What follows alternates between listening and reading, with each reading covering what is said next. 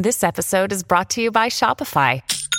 Forget the frustration of picking commerce platforms when you switch your business to Shopify, the global commerce platform that supercharges your selling wherever you sell. With Shopify, you'll harness the same intuitive features, trusted apps, and powerful analytics used by the world's leading brands. Sign up today for your $1 per month trial period at shopify.com/tech, all lowercase. That's shopify.com/tech.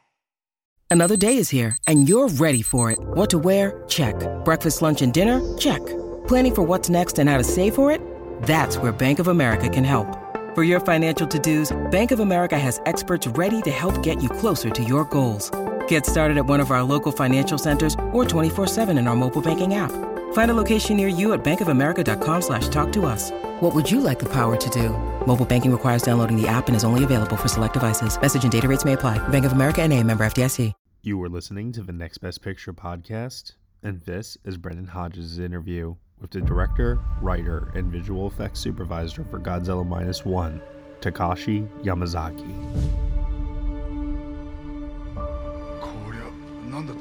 Congratulations on Godzilla -1 and the Oscar nomination for visual effects. It's what we would call like a cool nomination of an unexpected movie to get nominated that the fans of the film would want to see rewarded for it. My first question is, when I talk to people who see Godzilla -1, the first thing they talk about is how emotional and epic it is.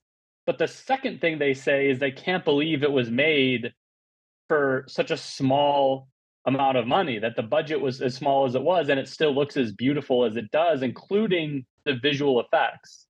My first question is a big one. How did you pull it off? With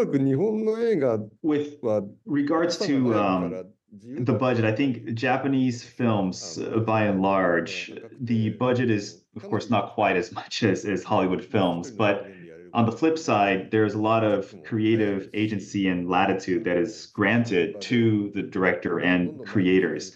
So surprisingly, given the very small budget, which is quite large by Japanese standards, actually, but from a global perspective, I had a lot of power to sign off, and I had a lot of creative agency. So I think that enabled us to complete shots and move on to the next task with a very, very small team.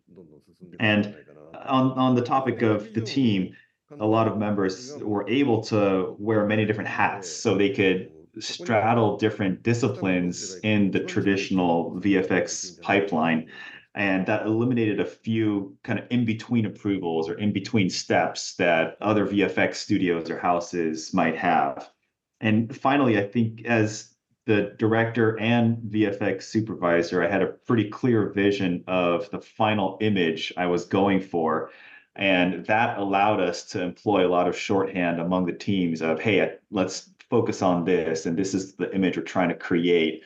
And because I knew what was capable with the VFX team we had, perhaps that streamlined some of the overall process, which all contributed to a much smaller budget, but being able to put what we did on the screen. Yeah, wow, that makes a lot of sense. And I want to ask about something you mentioned, that you're the director and the VFX supervisor, and obviously you're also a writer on Godzilla -1. And I'm wondering, when you're writing the screenplay, are you already thinking in technical terms of how you're going to achieve your set pieces, the visual effects and things like that? Whether, it's when Godzilla is chasing the boat like he's the shark in Jaws, or like he's attacking Tokyo. How early are you thinking about how you're going to execute those things technically is in the writing phase? できるだけそうしないようにしてますね。思いついたビジョンを。When I'm writing the screenplay, I try not to be too technical, or try not to look too far down the pipeline of what I know this film is going to have to undergo. So I try to focus more on the vision, on the emotion, on the character development, the character arcs in the screenplay phase, and then I worry about VFX later. And in this case, we had a very young and up-and-coming team member, a young artist who apparently was just doing water simulations as a hobby in his home computer. And one day he brought it into the office and he showed us the water simulation that he did. And I was like, oh my goodness, I can use this. So that did inform the screenplay process slightly. And I added a couple more water scenes because I knew we were going to be able to do it standing on solid ground, so to speak. But for me, understanding what our strengths are and what weapons we have in our proverbial arsenal when setting out to do a screenplay or VFX. Of course, I didn't want that to be the biggest constraint of all. The characters and the emotional arcs have to speak for themselves. But at least knowing that we have these weapons, I think informs slightly, okay, maybe we can do one more scene that involves this because I know the post-production team can handle it. And for me, I don't ever want to fall in a situation where screenplays are written from a strictly technical standpoint and we're almost kind of walking backwards from the pipeline of what we know is possible. I think it eliminates a lot of room for that creative agency or expansion, exploration of what we can do with characters, what stories we want to tell. That being said, I think Godzilla Minus One is a healthy balance of, hey, let's use a couple aces up our sleeve, but we're not going to compromise the characters and their emotional journey. Yeah, and I think that's why Godzilla Minus One is such an emotional movie for so many people. Like there were people crying in my screening. I wanted to ask about the design for this Godzilla. He's instantly intimidating, but he also has kind of a beautiful silhouette. And I love just watching him move. I loved watching him swim or stomp around, whatever it was. And I'm wondering what was the inspiration for his design and what the process was in animating the way that he should move.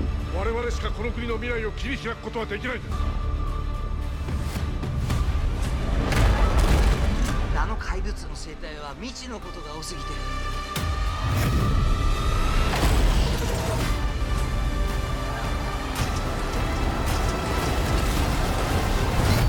そうですね。There's a lot of trial and error. Simply put, we sculpted digitally many different versions of Godzilla. And I think everyone probably somewhere in their mind has their impression of this is Godzilla. So in this process, though, we had a lot of weird designs and very funky ones. But ultimately, we went back to basics and made what we thought was the coolest looking Godzilla that we could. But at the same time, Godzilla, in my interpretation at least, is part god, part monster. So there needed to be this almost divine feeling that it exuded as it walks on the screen. But at the same time, it had to also feel somewhat bestial, but also be cool and beautiful and divine again. So I'm trying to balance all of these components that affected the design a lot, of course, but also translated to the movement, as you pointed out, in the animation side. We didn't want it to feel too bestial, but we didn't want it to be this divine creature that doesn't do anything the whole time. So we're trying to find that happy medium. Again, a lot of trial and error. We spent a lot of time developing its walk cycle with the animator. I think we were able to finally land on this, again, balance between when it's simply walking, it feels very divine and godlike. But when it comes to destroying buildings or stomping on things, that almost bestial character surfaces. And once it's done smashing a building, it returns back to its normal cycle. So I felt that perhaps that was our best interpretation of what we could do with Godzilla for this film. Yeah, and I felt all of that, the balance between this sort of divine being and this sort of almost like a dragon, like just this massive lumbering reptile. And that goes right into my next question, because maybe the biggest departure for this Godzilla is, of course, the spikes all over the back that then unlock as the atomic breath comes out. It's beautiful. It's kind of mesmerizing to watch. I have to ask, where did that come from? And what was it like animating it? You've watched them in unforgettable adventures, love affairs, and tragedies. Now it's time to hear their own remarkable stories. From the makers of Death of a Rock Star and Death of a Sports Star, This is Death Ready of a Film Star. and action. Starring Heath Ledger, Marilyn Monroe, Chadwick Boseman, Robin Williams, Carrie Fisher, and Bruce Lee. Search for Death of a Film Star in your podcast app. You've seen them tell stories. Now it's time to tell theirs.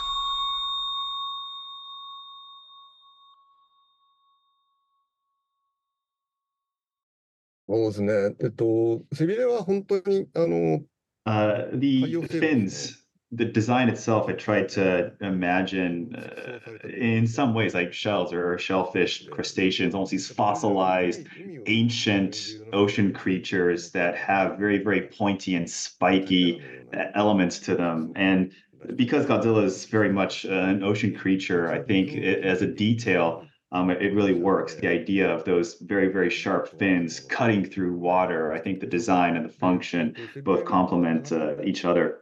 And in terms of how it kind of almost unlocks as he's charging up the atomic breath was something that I thought about while writing the screenplay for Godzilla Minus One. I was actually shooting my last film, and one of the producers happened to be the same producer on both films. And I said, look, I know we're shooting this film, but can I talk to you about Godzilla? Actually, I want to do this thing where he kind of unlocks and then fires the atomic breath. What do you think? And everyone received it really, really well. So that's why I thought, okay, we can do this. We can make it. We can sell this. And the only question was, how do we do it convincingly? But kind of going back to Godzilla and almost its origins in some way, this also informed that design choice to have the fins kind of move as he's charging.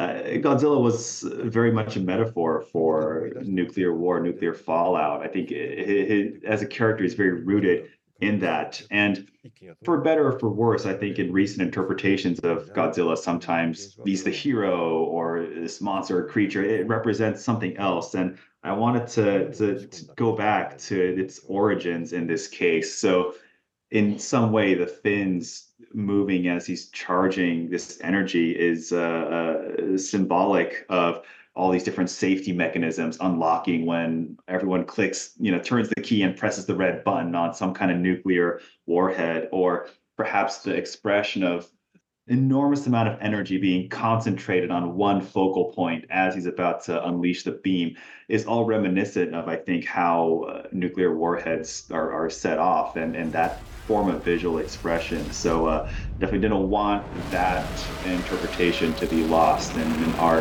version of it.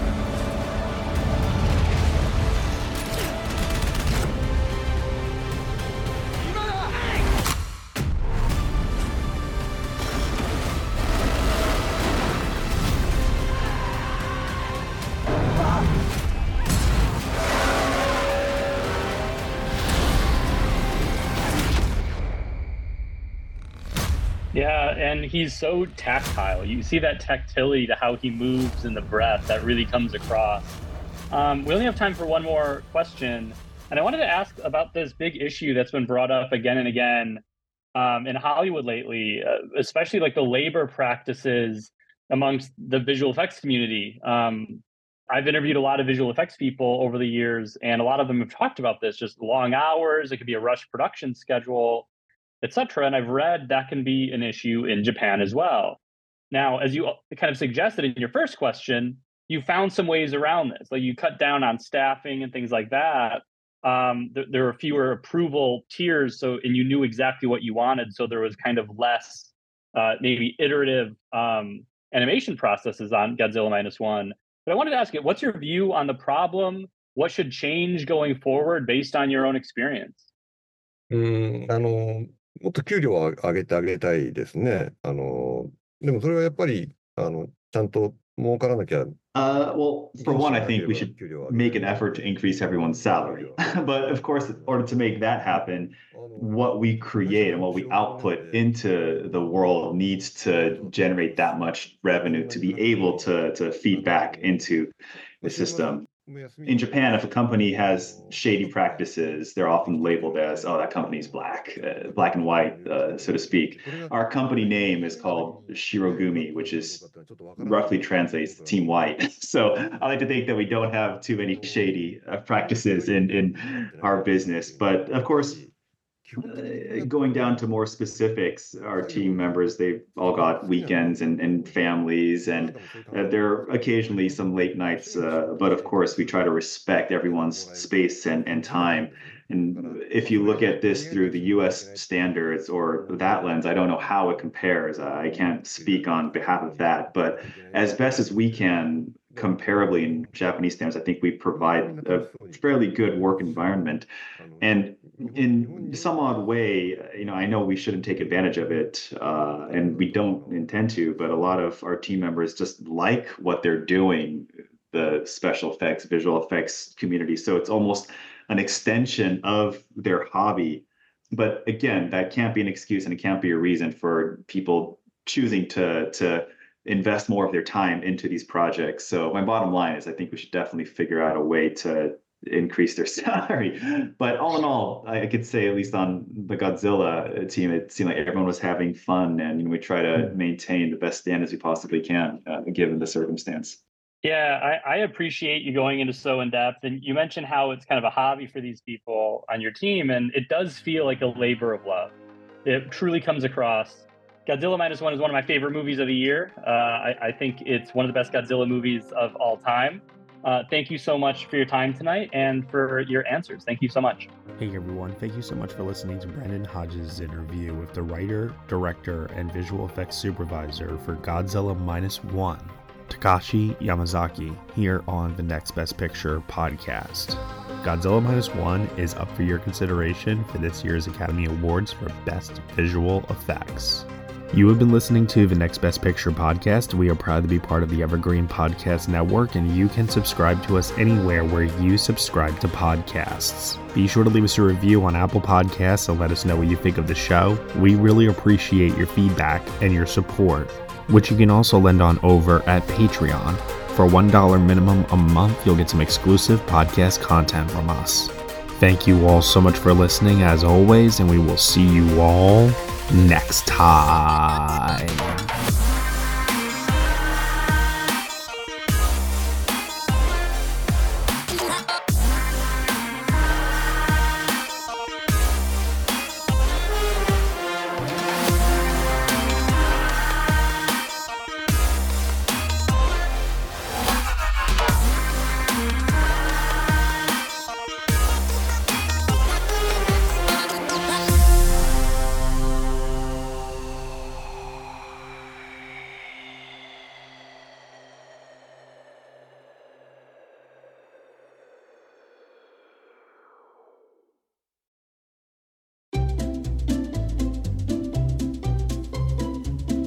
Hello, and welcome to Novel Conversations, a podcast about the world's greatest stories.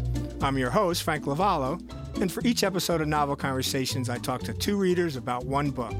And together, we summarize the story for you. We introduce you to the characters, we tell you what happens to them, and we read from the book along the way. So if you love hearing a good story, you're in the right place. Our 9th season is coming this fall.